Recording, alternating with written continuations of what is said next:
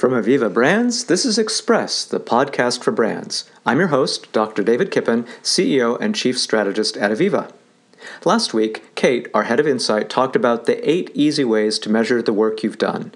It was the last episode of Express focused on the 2 big stages in the life of the brand. Expression, where you figure out what your brand's all about. We talked about that in Express 1 to 4. And impression, where you get the word out in the marketplace. That was Express 5 to 8. And it was the first Express we got a lot of response to, at least since our first couple of episodes. What you said was, kill the reverb. And I need to own that. There actually was no reverb, but our San Francisco office is all hard surfaces, so there's an echo at the best of times, and to keep traffic noise off the podcast, I'd moved to our large conference room and shut all the doors, so more echo. Sorry about that. I'll try to keep things flatter from here on in. Anyway, at the end of the last podcast, I said we were going to mix things up a bit from here on in. So for this episode, I'm going to talk about employer branding.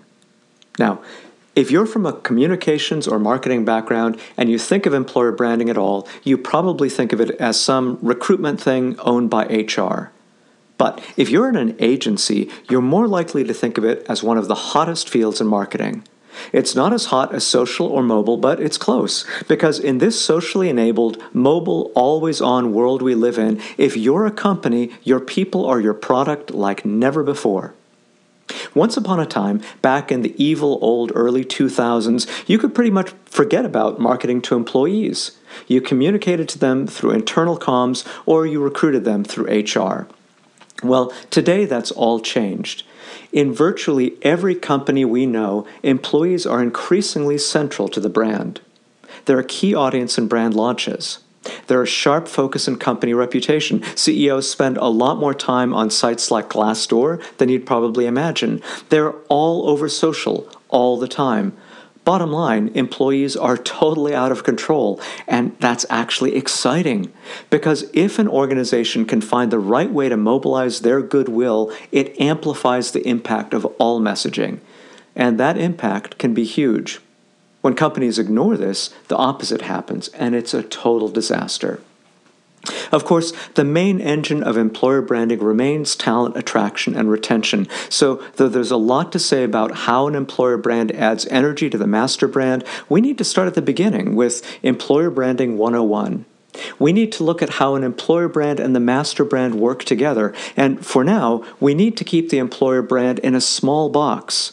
So today, we're just going to look at it in terms of talent attraction, because that's where the value covenant, which is the deal every brand is built around, lies. So if you want to follow along or share this, you'll find it on our blog at avivabrands.com. That's EVVIVA, then the word brands.com.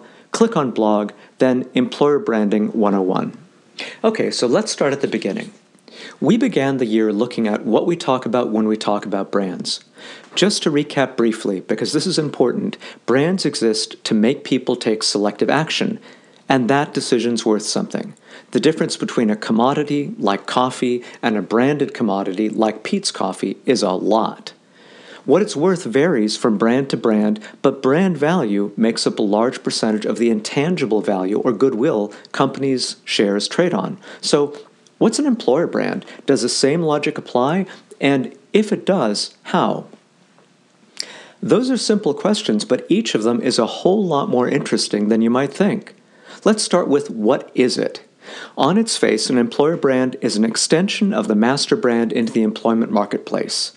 But saying employer brand is just like the master brand but for talent would miss the Alice in Wonderland distortions the employment marketplace makes to brands and branding. There is certainly logic to it. It's a similar logic, but with many parts working backward or in a completely different direction, things get curiouser and curiouser the closer you look. Let's start with a typical branded transaction to make this clear. In this one, let's imagine it's the Coyote and Roadrunner cartoon series, and the Coyote buys a branded rocket from Acme, and you'll see what I mean. First, there's a clear price. We never see the price list on the cartoon because it's a cartoon, but we have to assume the Coyote goes to the Acme catalog, flips through to rockets, finds one at the right price, $19.95, and decides to buy it. As soon as his check's in the mail, because this is 1948, of course, and people still mail checks, he's completed his branded transaction, right? The deal's done. When his rocket arrives, one of three things happens. Number one, it works as planned. Number two, it's a dud. It doesn't do anything. Number three, it works in an unexpected way, and in the series, that means it blows up in his face. Well, depending on the result, he'll either buy another rocket, return the defective rocket and ask for a refund or a replacement, or never buy another one. Whatever happens, it's a transaction around a single purchase. The Coyote's goal in this purchase is to get the best rocket for the least cost, while Acme's goal is to sell the rocket for the highest cost it can. The transaction takes place when both arrive at an optimal price, and the brand value is the spread between the generic rocket and the Acme branded rocket. Again, Acme wants to charge as much as it can, the Coyote to pay as little as he can. This leads to advertising bought by Acme like, our rockets offer the biggest bang for your buck, to try to increase the Coyote's perception of the value of that particular brand of rocket. Now, let's go through the looking glass and look at an employment transaction between Fred Flintstone and his employer, Slate Rock and Gravel Company. In this transaction, everything works backward. The seller is Mr. Slate. He's hoping to get the buyer, Fred Flintstone, to buy Mr. Slate's clams, because that's what they call money in the series. Or more properly, to exchange his time, this is Fred's time, for Mr. Slate's money. Really? Yeah, absolutely. As soon as we accept the ideas of talent attraction, of recruiting, or of the war for talent, we also have to accept that the transaction is inverted. In this transaction, Mr. Slate, the seller, is offering a commodity called clams. But like Pete's, he wants to get the maximum value for his commodity, so he brands them, saying Slate Rock and Gravel Company clams are better because of something else, something about better benefits or stronger dinosaurs, you pick. The point is, Mr. Slate wants to sell as few clams as possible, right? So if you remember, Acme wanted to get more money. Mr. Slate wants to spend less, but actually he's selling it, so it's backward. On the other side of the transaction, if he's salaried, Fred wants to buy Mr. Slate's clams for the lowest number of hours possible. So to contrast this to the Acme example, it's exactly backward. You can graph it out.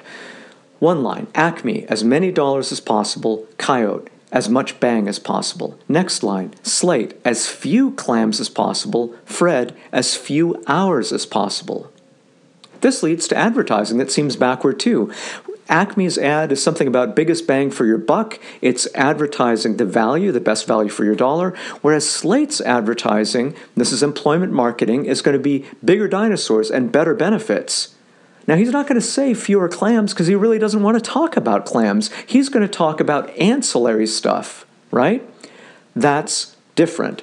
And if you're starting to feel indignant about that, I get it. It sounds like the goal of employer branding is just to use the tools of marketing to screw Fred out of his wages. Well, that's possible, but most of the time, that's not the case at all. And note that while I'm defining a thing, that is the employer brand, as a noun, I'm not talking about a process. All too often, employer branding is conflated with employment marketing because branding is a verb, it's an activity. And employment marketing is about the process of gathering impressions for a particular campaign. But here's what I want you to remember. Developing an employer brand is a unique form of brand expression. It's nothing less than the process of understanding, then articulating that brand extension in a word or a phrase, which we call the brand line, then arranging the brand's equities in rank order by location and employee group to support and optimize the effectiveness of that promise. Barney and Fred should be responsive to the same equities, but the folks in accounting and HR at Slate will see their employment through a different lens. They probably won't care as much about bigger dinosaurs. Well, we could talk about that a lot more, and we will, and as I said earlier, this is a very small box. This is just about talent attraction, and that's the beginning of the journey. But for now, I'm going to call this episode to an end, and just say, again, we want this to be useful, so whether you love it, hate it, or whatever, please give us the gift of feedback at express@avivabrands.com. That's EVVIVA, then the word brands.com, and I promise, no more reverb.